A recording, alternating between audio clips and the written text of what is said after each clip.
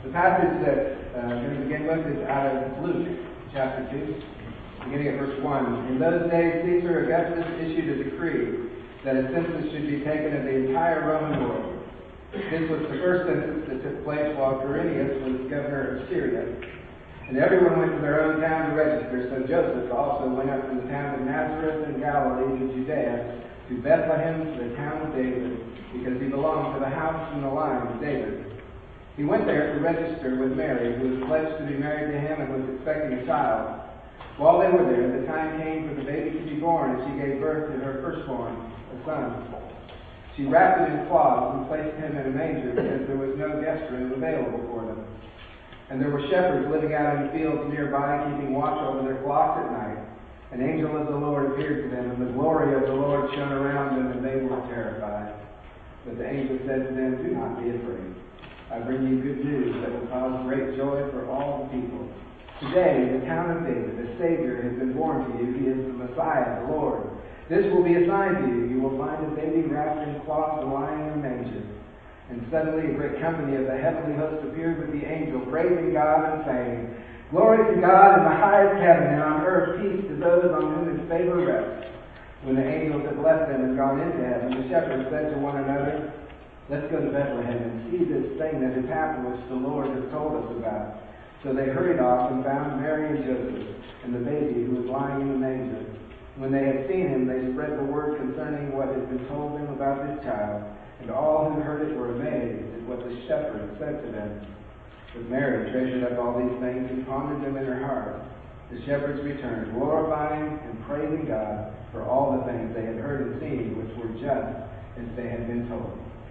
And today we're going to talk about that Jesus reconciles, that Jesus came and he reconciled us. He's the bridge between us and God, but also that he came to the unsuspecting, the unqualified, and the undeserving. He was sent for all people.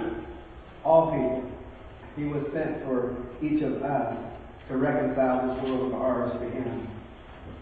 So I hope that over the course of the next 4 weeks that we'll realize and claim our part. Do you know that you have a part in the redemption story, that's a part of your story, that you've been weaved into the fabric of the story that God started back with Abraham, Isaac, Jacob. And we are grafted into the vine and a part of a magnificent story that's been told forever. Let me start with this. This week I needed some tires. So I went to the Kaufman tire store. Anybody know why? You get tires. Also, the Falcons scored in 3 or 4 quarters. It was $120 off, and I just figured they'd get any better than that. Honestly, I'll tell you. So I went down there, and Kit was off to Alabama somewhere. So I left the car there, and for some random reason, it was cold and it was blustery. But I decided to walk from Kaufman. It was about 3 or 4 miles to the house. About a little over halfway home, I hear a guy say, "Hey, you want a ride?" The gentleman had pulled over in the center of the road, and I looked over and his name, I saw him as Charlie Tanksley. Now, Charlie is someone that when I was at Sugarloaf, we were in groups together and close. He's a recovering guy, and so we have a lot in common. And so I got in the car and I went with him, and we started talking. The other thing about Charlie is that I've been wanting to talk to him for a while because he was diagnosed with esophageal cancer about 6 months ago. And I knew that he had been through a rough time, and so he'd been in my mind off and on for the past few months. So he happened to show up at the exact time that I was walking from Kaufman Tire to the house. And so we had a conversation. And we were talking about how things were going and what was going on in his life and how he was doing.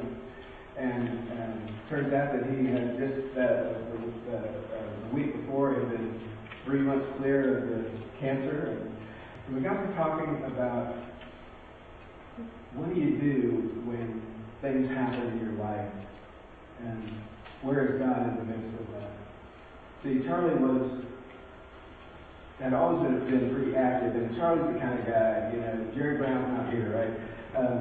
Charlie always has a story about everything. Always. Usually funny, but not always. So Charlie's that kind of guy. And so we were talking about, okay, what do you think? Where's God in the midst of this, right?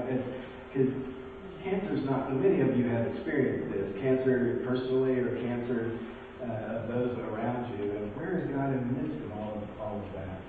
And what Charlie was wrestling with, okay, where is God? What does God want me to do with this? And so he and his wife had a really cool experience.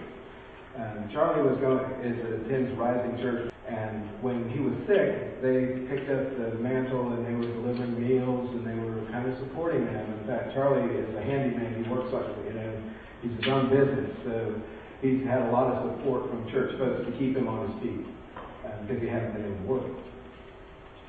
But one of the women from the church went to his house to bring a meal, and his wife one day he told me the story, and she says, "Why are you doing this? You don't know me. Why would you bring me a meal?" It didn't make any sense to her. And the lady said something very profound. She said, "No, I don't need to know you. There's a need. There's a need here, and that's why we're here." But even beyond that, it moved her to a place where they're looking at starting a ministry. They're in touch with folks who are battling, on the front end of battling esophageal cancer, and they're working together with folks who are going through a similar thing. Because Charlie doesn't want this thing to just be over here and just be this thing that I went through. He wants to have an impact for others in his life. Now, most of y'all know that I'm a recovering person, and it really brought back to me the core of who I am and what I'm called to in ministry. See, there are folks that I need to be administering with, and there are folks that I need to be evaluating where I am so that I can begin that process in my journey, get back to what that original call is for me, and what does that look like? So we'll probably hear more about that as we go forward. I know that God will use, just as He's using Charlie already, and He's used my story, He will use your story. Your story is important in the scheme of this picture that God has painted of the body of Christ, that you have a place. Christ came, it's not because we deserve it, it's not that we're qualified, my goodness. Every person in here has a story that God wants to use and will use if we'll let Him. What's your story? Where does He want to send you? Where does He want to send you in ministry? He's got a place for you. He's got a place for you. I found it really interesting, all the things that had to come together. I had to have a random thought to go get tires. The Falcons had to score at least 3 times, because I wasn't going to go if it was just twice. It's $40 a quarter, by the way, so that's $120 off. So, that had to happen. For some reason, I had this thought on a cold day to go for a walk. And not only that, Charlie happened to be driving down the road that I was walking along at the time that I was walking along. He had to see me and recognize me. All of these things had to come together. All of these things had to come together in order for us to meet and for God to do what He did that day. I had to be willing to put myself in a circumstance that was not the norm. And God used that. And He will do that in your life. There were shepherds, not just yours there were shepherds. They were living out in the fields nearby, keeping watch over the flocks at night. The angel of the Lord appeared to them, and the glory of the Lord shone around them. Think about that. So the shepherds are out in the fields, tending sheep, and suddenly the angel of the Lord appeared before them. Yikes! Yikes! In the series we talked about this morning, so this is a bunch of third shift workers, right? So this is the overnight shift. These are the shepherds that are working overnight. So in order to bring it from Bethlehem to Bold Spring, it was like Waffle House work, right? So the angel of the Lord appeared at Waffle House. and said, "Behold, I bear great news." So let's say one of the Waffle House workers came up to you. "David, you're not going to believe it. I was cooking last night, and the angel of the Lord came, and he said the Messiah had come." Come on! No, be right. Think about those shepherds, though. Isn't that what we're talking about? We're talking an angel of the Lord appeared to shepherds, and then they went, and they proclaimed that the Messiah had come. And it's easy for us because we know the story. Take yourself out of that and be one of the bystanders, right? It's like, something wrong. Angel of the Lord. Okay, what you been drinking? That's not right. And yet they were obedient. And they went anyway. See, Jesus has this habit of appearing where we least expect him to. The first people who got the news about the Messiah, a bunch of shepherds in the field, a bunch of Waffle House guys. God wanted them to know that the good news was for them. Not just for the Pharisees and Sadducees and the church folks at that time, but for all people. Have you ever considered, because you have the shepherds who got the news and the others are the Magi who came from Persia, the area around in the Middle East. So you have Jewish shepherds and you have Gentile Magi at the birth of Christ. From the beginning, I believe that God wanted to bring Jews and Gentiles together. And we see that in Scripture afterwards, but it begins at the birth of Jesus. He reconciled worlds that didn't belong together. Paul tells us there's two kinds of people. There's the chosen people and the unchosen people. There's the Jews and there's the Gentiles, and we don't mix. God says, not anymore. I reconcile you to me and to one another. There's a woman whose father had died when she was about 8. Her mother raised her. She decided to become a nun, and she got involved in this convent. And one day, as she brother trained to a retreat, Jesus asked her to abandon her teaching, which she was qualified for, and to go to minister in the slums of the city where she lived, which she was distinctly not qualified to do. It took her 18 months, in fact, to convince her supervisors to let her go. But then she began working in the slums of Calcutta. Very little medical training, very little of anything, very little fun. She should not have been successful. But we kind of all know who she is with her blue and white sari that became world famous. It was Mother Teresa, ministering in Calcutta. From that start, she didn't have any right to be successful. She didn't have the right training. She didn't have any of that stuff. But she went, and God used her.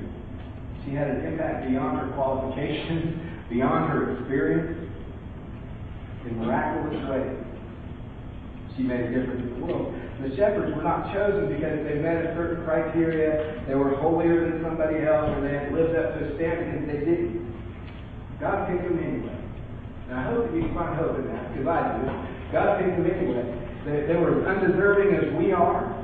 They were as unqualified as we are to receive this news to change the world. There were people in need back then. This is where people in need now. They were desperate for help. A lot like we are. And Jesus came to reconcile us to God and reconcile us to each other. And Jesus' purpose was to restore what once had been, that relationship, a close relationship between God and us as people.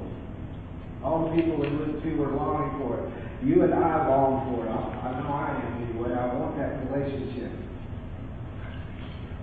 Zechariah and Elizabeth, in Luke chapter 1, I'm not going to read that to you, but they had a longing for a child. They were getting older. They were barren. And Zechariah was a priest, and so he was doing his usual priestly thing, and he went into the temple, and an angel appeared to him, told him, hey, you're going to have kids, and he doubted, and so the angel caused him not to be able to speak.